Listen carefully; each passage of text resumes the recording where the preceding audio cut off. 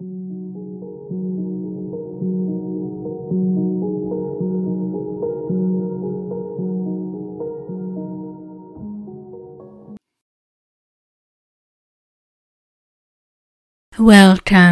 to Imaginarium, an alternate history of art, a podcast where we delve into the most obscure parts of art history. Hello dear listeners, I'm your host, Najah, and in this podcast we try to shed light on less studied parts of the history of art and visual culture. Today's episode is going to be an exploration of the way colonialism and orientalism have influenced fashion and fashion illustration through the ages, and the way it still permeates the current fashion culture, with runway shows inspired by the quote-unquote Orient and Japanese and Arabian and vaguely exotic and quote-unquote ethnic aesthetics. The ways Orientalism shapes and inspires fashion and designers is alive and well in the fashion landscape. I just want to take the time to thank Saffron at Synthetic Pearl, a beauty and fashion critic who suggested this topic to me. So thank you for the lovely idea, which led me through some glorious paths of research, which has been extremely fun as usual. And please check her out. I linked her socials in the description down below, and be sure to keep up with whatever she does. Of course, this topic is one that is never ending and ever growing, and so this will be only but a snapshot of a very broad theme. And while I will do my utmost best to give a good overview at least of the subject, and the way it is still incredibly relevant, please do forgive me if I can't touch on every aspect of it. Fashion is something that truly fascinates me. I love clothing, and I love beautiful things, and I love well-crafted garments. And I think fashion is one of those things that says so much, not only about oneself, but also about a particular era, a certain place, and a certain culture. It says so much in one glance about people's perception of themselves, status, and social norms. And this is why for me, I absolutely adore fashion as a craft, but also as a reflection of culture, societies, and mores. Fashion is an art, dress is an art, but also the history of it, the same way as visual art is, says infinitely more about ourselves than we think it does. This subject is an extensive one and could very well be the topic of a many entire book, and has been, but we'll nonetheless try to go as far as we can on this topic together. So let's begin, my loves. Semiotically speaking, clothing is one of the first, if not the first, visual cue that we have that truly conveys certain important hints of cultural and social significance. It is the first element that we see that communicates something to the person who looks at us. Before we even start speaking, the garments we wear and we have chosen to wear are already saying something about us. The way our clothes communicate and send a message has evolved, and slowly but surely morphed through time. The way a black dress used to signify mourning in a certain context, and still does. However, this black dress does not have the same meaning depending on the era and the place. After all, in certain regions of the world or religious practices, the use of white symbolizes mourning or death, and so dress is part of a cultural understanding that we aren't even necessarily aware that we are taking part in. Up until the 1990s, anyone who had an office job had to wear a very formal outfit. Someone who was the CEO of a company was always wearing a complete suit and tie, and would probably never be caught dead in an ensemble that was anything less than extremely polished, and this would be worn every day when they were going to work. And this was simply part of the cultural norms that were part of the modern world. However, the signifier of someone's position, social status, and career has morphed through the years with the rise of business casual and the way society as a whole becomes less formalized. We can definitely see a shift in the way people have been dressed since that time. And this is not a judgment of value, simply an assessment of the situation at hand. For example, when it comes to the tech industry, you can see men in t-shirts, jeans, and flip-flops, who are now occupying the top position in the company. And so that formalism that used to exist no longer is. The power business suits of the 1980s with its gigantic shoulders was a symbol of power and of visual assertiveness. Meanwhile, the outfit of the 21st century tech mogul says that they do not have the time to care about fashion, that they are above that effort and care, and will either be wearing the same thing every day until they die, the way Steve Jobs did with his understated black turtleneck, or with the very nerdy college boy aesthetic that a lot of these tech entrepreneurs, CEOs are wearing, with sweatpants and t-shirts that seem to really need to go into the wash, despite the fact that they are millionaires or billionaires. I have said that it wasn't going to be a judgment of value, however, maybe a little bit.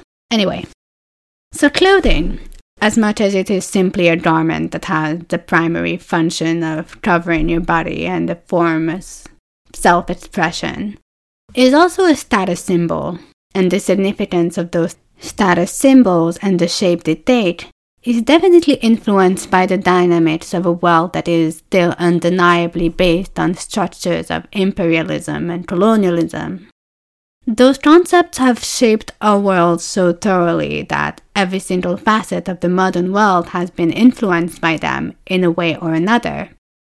In a society where the balance of powers is still between the colonial power and the colonized nation, a relationship that has been established long ago and which is still incredibly pertinent. Today, however, the existence of imperialism has taken on a more insidious camouflage.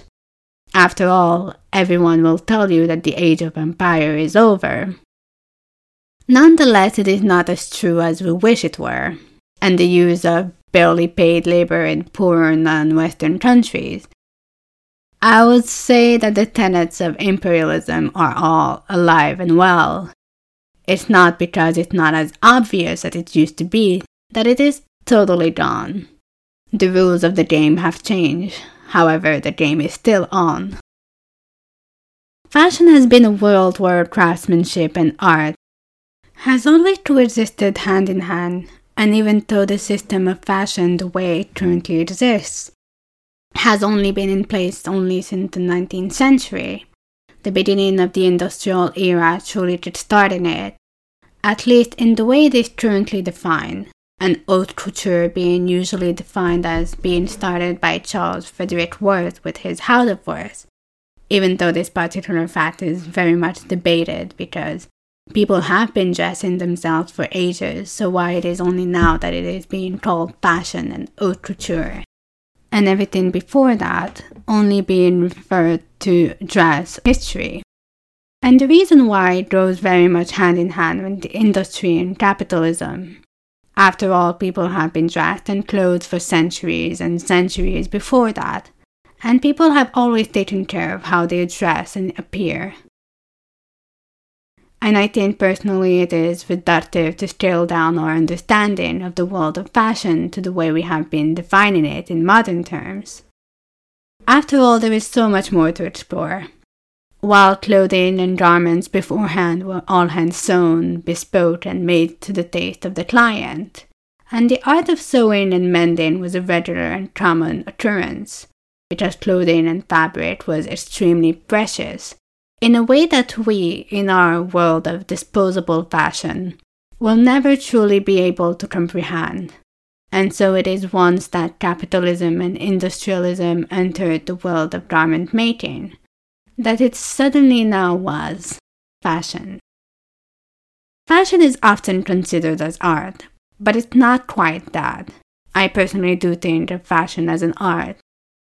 I'm very much of the opinion that every creative endeavor can be art whether it is a sculpture, embroidery, an oil painting, and of course not limited to those, whether it's a garden, whether it's cooking, anything can be art.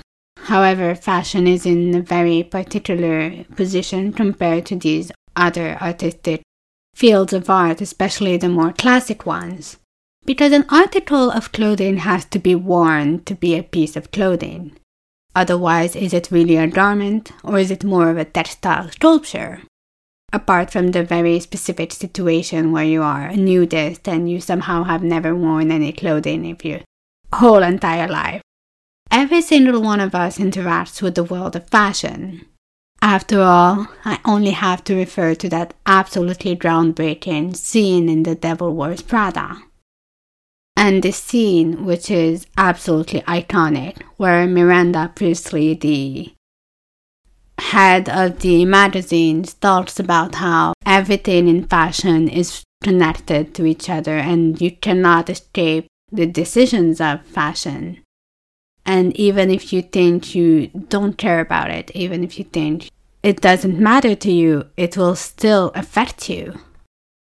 It truly manages to capture the fact that even though fashion can seem frivolous and superficial, fashion is something that we are all part of, no matter what. We all wear our little outfits and we try to conform with the current trends. That fact says something about us. But if we also try to really navigate our fashion style on the margins and out of the norms, well, this also says something about us. There is no way to opt out of the fashion game. The clothing we choose to wear and not to wear, the way we dress, is a way in which we interact with not only ourselves, but the society around us. The art of garment making has been something extremely important to all societies and is something that continues to drive commerce and trade today. After all, fashion is one of the biggest industries in the world. Before fashion and dress got altered by industrialization and capitalism, it was one of the most expensive things you could own, where every single garment took time to create, and the labor was compensated. And even though the process of making clothing have been sped up, they do still have to be individually made by people. Every piece of clothing that is created is, as recording of this podcast, continues to be made by a skilled worker.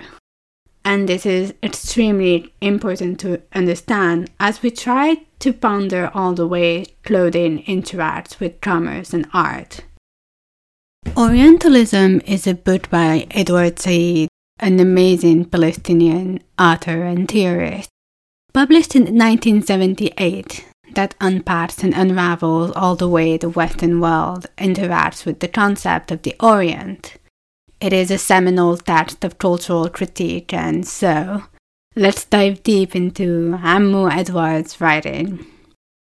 Edward Said is the key figure of the post-colonialist analysis, especially with this fundamental book, and I would also be remiss to not mention his book, Culture and Imperialism, which are still to this day absolutely essential in understanding the way colonialism, culture, art, and the global world intersects.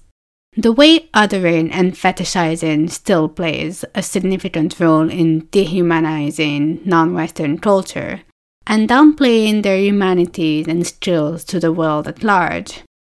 The Orient, as understood to the Western imagination, is thus a total fabrication that was based on a desire to create a narrative foil to the Western identity, on which to build and frame Western culture. And so, our understanding of otherness and the way the image of the Oriental is created is a fabricated image, a fictional product of imperialism. Dress and costumes is one of the initial elements that is taken notice of it. An ultra-awareness of the differences between the West and the Orient that Orientalism wants to deconstruct. After all, the way we dress is, as said earlier, usually the first thing we have to confront when facing someone else. the textile and garments of the quote-unquote East, are both elements that reinforce the idea of the mystique and the hidden treasures behind the veil that is given as a narrative in Western countries. I mean, there is only to see how white people distrust veiled women. I'd know as a hijabi myself.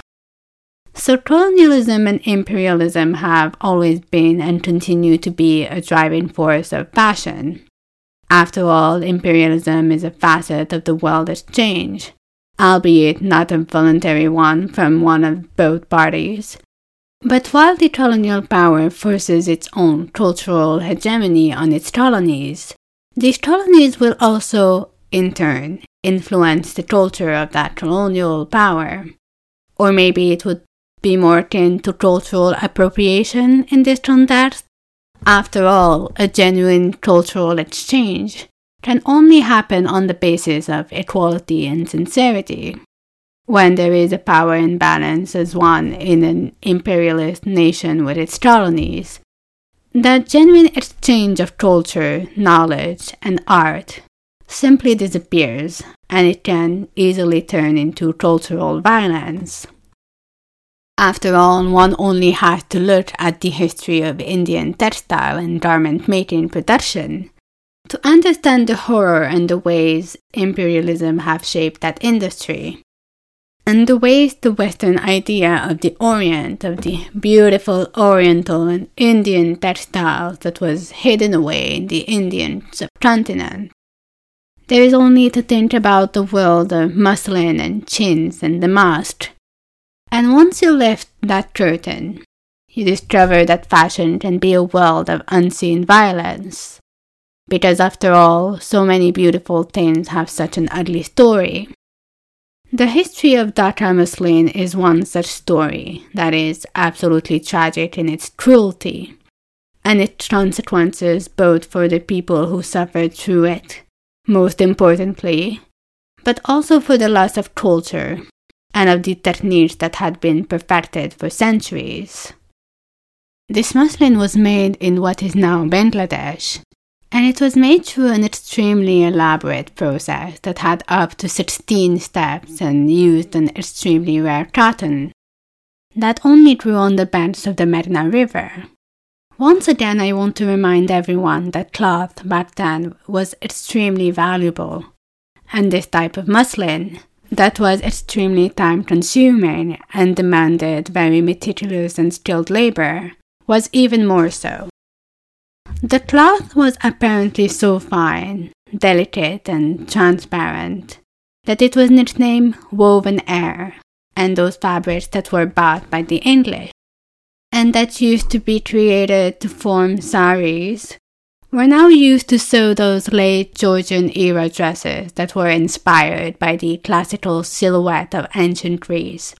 And these fabrics were so translucent that they were considered as a little bit racy, and were caricatured in the journals of the times.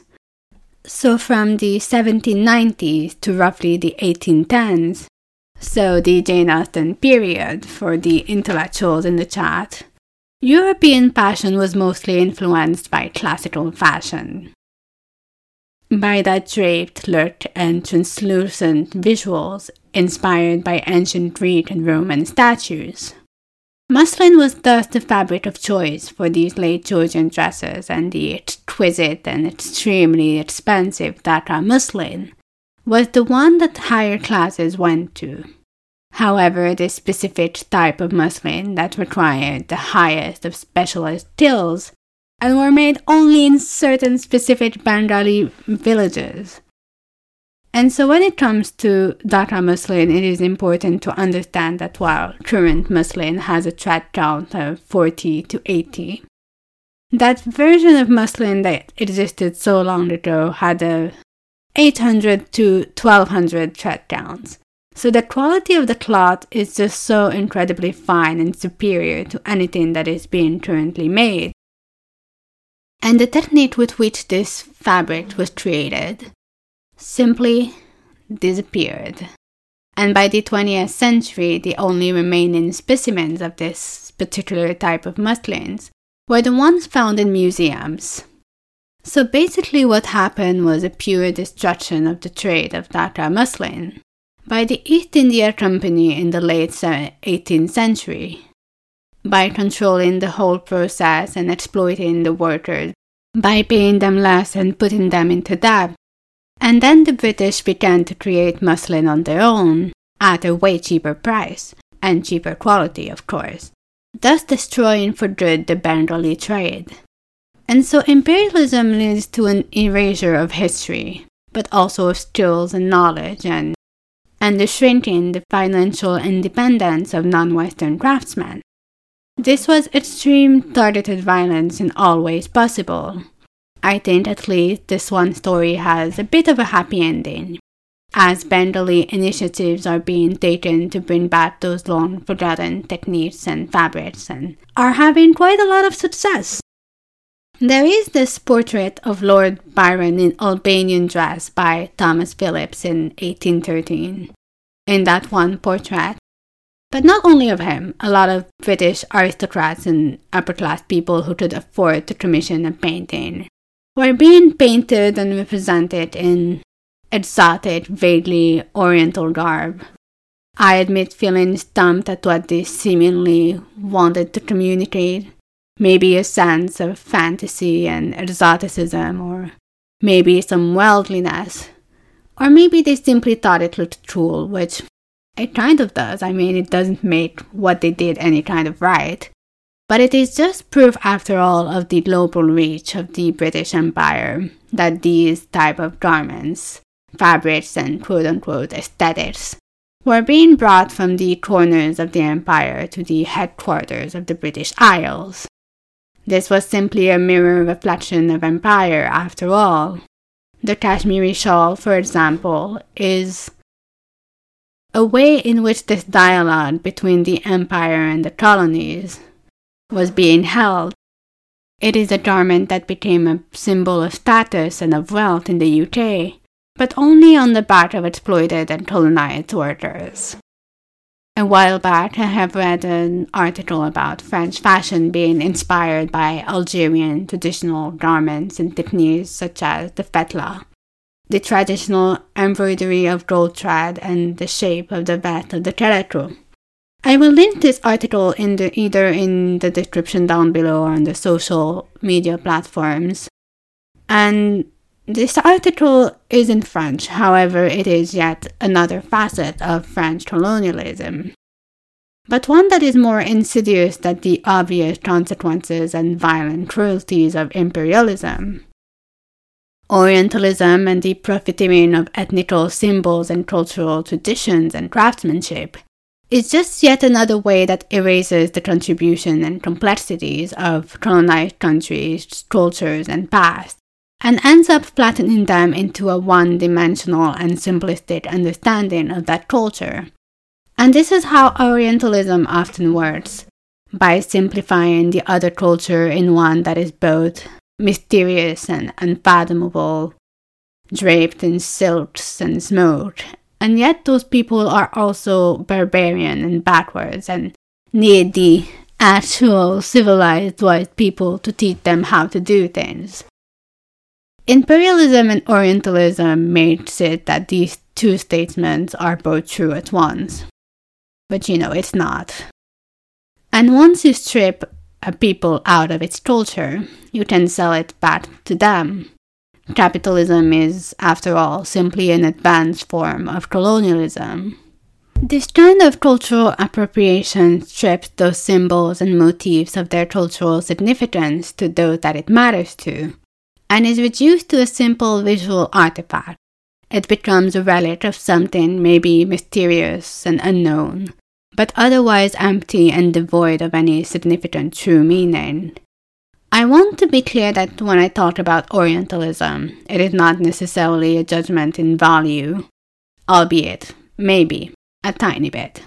But it is mostly simply an objective phenomenon that can be analyzed, understood, and comprehended within this global socio-historical context.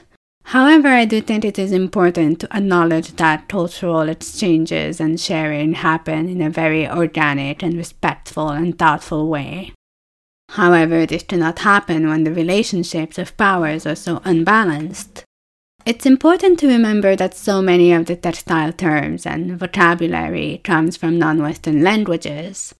Culture, words, and language travel, but it is interesting how so many of the textile terms come from other cultures, from muslin to silk and taffetas and cashmere. There is something about the grandiose and perceived mystery and luxurious of the East that is extremely attractive, until it loses its luster and becomes a normal and commonplace part of fashion and material culture. After all, paisley has lost all of its cultural meaning and is now only one of those 90s, 70s-ish patterns, when it was originally a pattern created in the Kingdom of Kashmir during the 16th century, and is now ubiquitous for New Age moms. And so, the presence of Orientalism in the world of dress and fashion is extremely pervasive. It's important, once again, to understand that Orientalism, as the way the West, once again, quote-unquote on that word, distinguishes itself and creates its own identity and culture by othering the East. Therefore, there is also a dimension of appropriating the culture of the other and making it theirs, to further establish the Western identity, contrasting it to an identity that they could use and discard, much as a costume or a meaningless accessory. The aesthetic of the ancient East, once again, quote-unquote, was a definite inspiration and source of creativity in European dress and art in the late 19th century, after the opening up of Japan's borders to the Western world in 1853. Which, by the way, I will mention that it wasn't done willingly because it was forced by the Americans. Unsurprising is all I will say. And so the era of Japonism and chinoiserie in the late 19th century influenced art in a major way in the Western world. After all, notorious artists such as Claude Monet and Van Gogh, whose names everyone knows, were deeply influenced by Japanese prints. But this influence went to the world of decor and fashion as well. Paintings of women in relaxed poses and dresses that are going against the extremely rigid fashion of the era, often wearing kimonos or garments very reminiscent of it, often in their own homes, in lounging poses that feel decadent and slightly debauched. And I do think that there is something of the seductive and dangerous orient to it all. And so this influence of the Japanese kimono, less restrictive on the body, can be seen in several works of art in the last 2 decades of the 19th century, as well as in the beginning of the 20th century.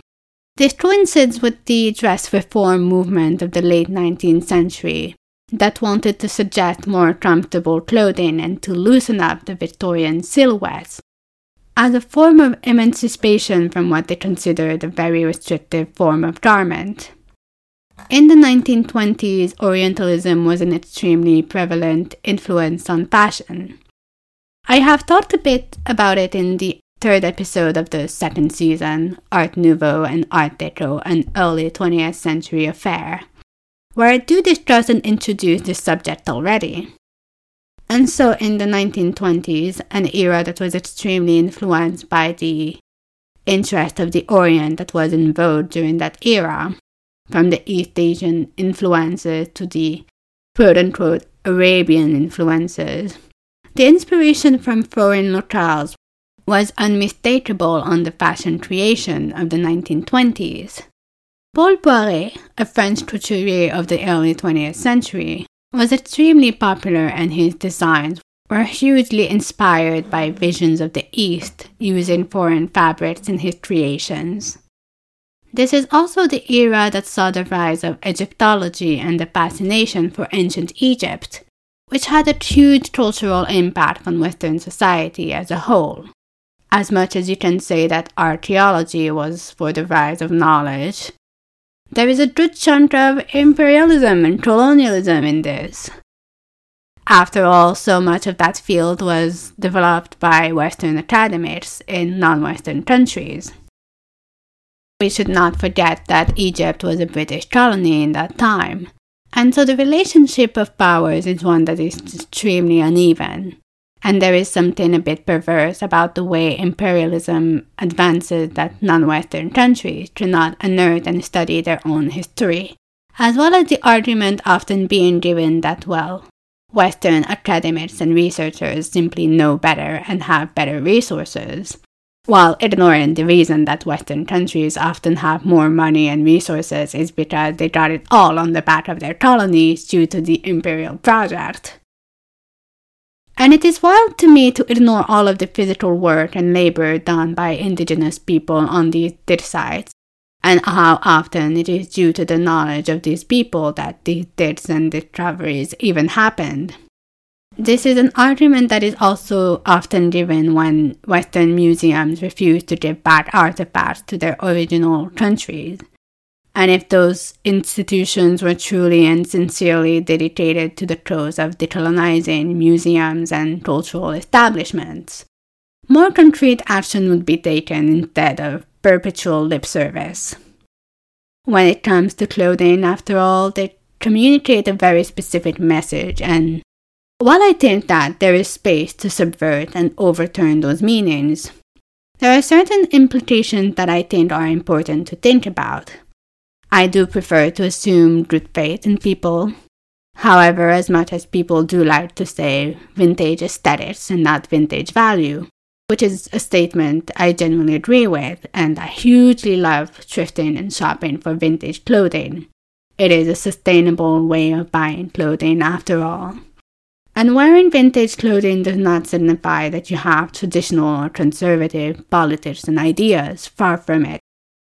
But the concept of wearing specifically 1920s colonial-adjacent clothing on an archaeological dig in Egypt, knowing all of the history that this brings, honestly, to me, there is something so callous and insensitive about it, and I think that just wearing clothing reminiscent of the colonial archaeological enterprise in Egypt to go working on archaeological digs and perpetuating this project while you are an American is just pea-brain behavior. This is just about a specific person. I will not say the name of that person, however, I just wanted to put it out there since we're talking about fashion and orientalism and the way it intersects with imperialism.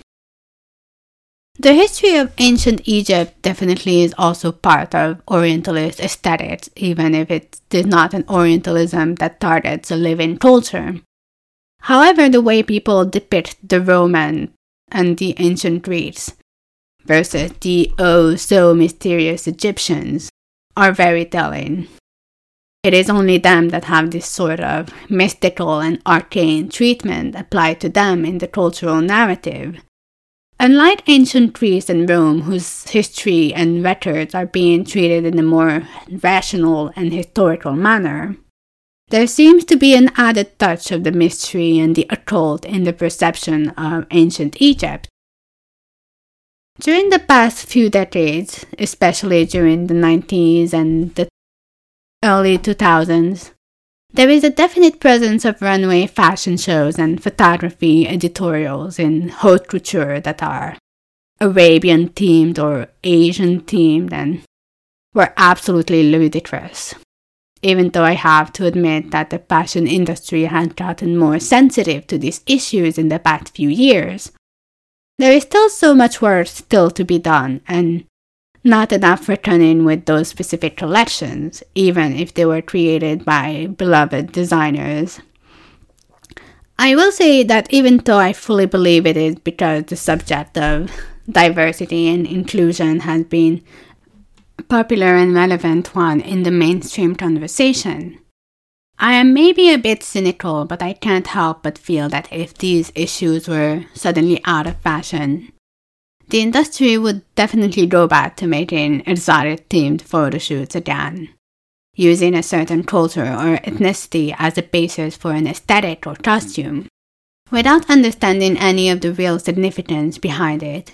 It is not a genuine cultural exchange, but simple cultural appropriation.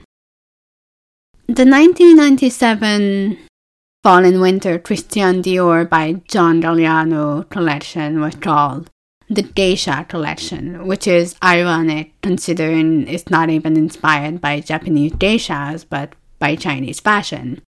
And yet this is what Orientalism does. It flattens all kinds of different cultures, regional differences and particularities into one single idea of what the Vedic East is. This concept, as much as it is harmful, is unhelpful aesthetically and historically speaking as well, because it simplifies the complexities and beauty of non-Western cultures for the profit of capitalism. In the past few years, there has been a significant use in fashion of such symbols such as the hand of Fatima, the Nazar, the yin and yang, and these symbols have been used from high fashion runways to fast fashion, and have become almost ubiquitous. Faith and spirituality are incredibly personal and intimate, but I do think there is something to be said about the use of spiritual imagery in a world that feels devoid of spirituality. And maybe to counterattack the emptiness that modern capitalist society by using those spiritual and religious symbols. Of course, there is something to be said about these symbols being foreign to the Western world. This is simply an extension of Orientalism and the construction of a Western, mostly Christian, slightly atheist identity, in contrast to what they perceive to be the mystical and esoteric foreign dance, with huge quotes, because foreign to who? The concept of foreignness is also one to be deconstructed, because once again the question is always compared to who. It is always depending on the perspective that is being seen. It is the question of who is considered to be the basis of neutrality and the point of view. Everything is subjective, and so even our notion of neutrality in scientific research are biased in one way or another. And so the methodological research in art history can also be. It is important to deconstruct those patterns of thoughts and always try to understand what is the perspective and what is being looked at. Using these symbols as simple patterns and motifs without acknowledging at least their spiritual and cultural significance simply feels like a shallow pastiche of meaning and substance.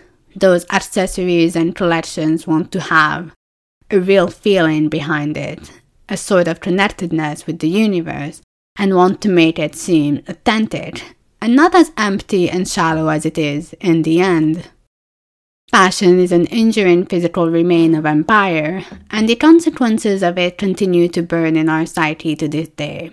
After all, if fashion is so intertwined with imperialism and capitalism, and essential to be able to understand culture, our interpersonal interactions, and our social mores, then surely it means that the presence of empire is still felt in our everyday lives, as a potent reminder of the cruelty that has been committed and continues to be committed, and the blood that has been shed on the altar of beautiful fashion. Orientalism is part of the past and current Western fashion world, through colonization and imperialism, to a point where certain fabrics, cuts, and garments that were intrinsically part of a certain cultural experience have been assimilated and are now ubiquitous in fashion, from paisley patterns to kimonos and muslin.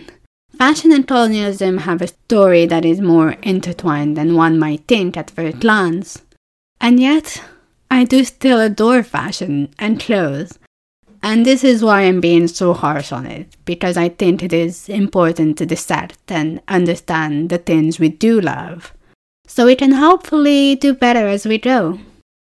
And on this, my darling listeners, thank you for listening to this episode of Imaginarium. I hope it was fun, and we'll meet again next month for a new episode and a new deep dive into another lesser-known subject of art history and visual culture. If you want to support this podcast, you can do so on Patreon at patreon.com/Najah. I want to take this opportunity to thank my patrons: Meili, Chunli Tepechinuyan, Sam Hurst, Natalie Sladet, Jameson Hollybird, Jad, Emanon, and Carter J. Tain. Thank you all for the support you give this podcast. It means the absolute world to me. Otherwise, talk about it to anyone you think will like it. And as the YouTuber says, like and subscribe and give us a good rating if you did enjoy it. As always, all the relevant images will also be on all of our social platforms at Imaginarium_pod on Instagram as well as on Twitter.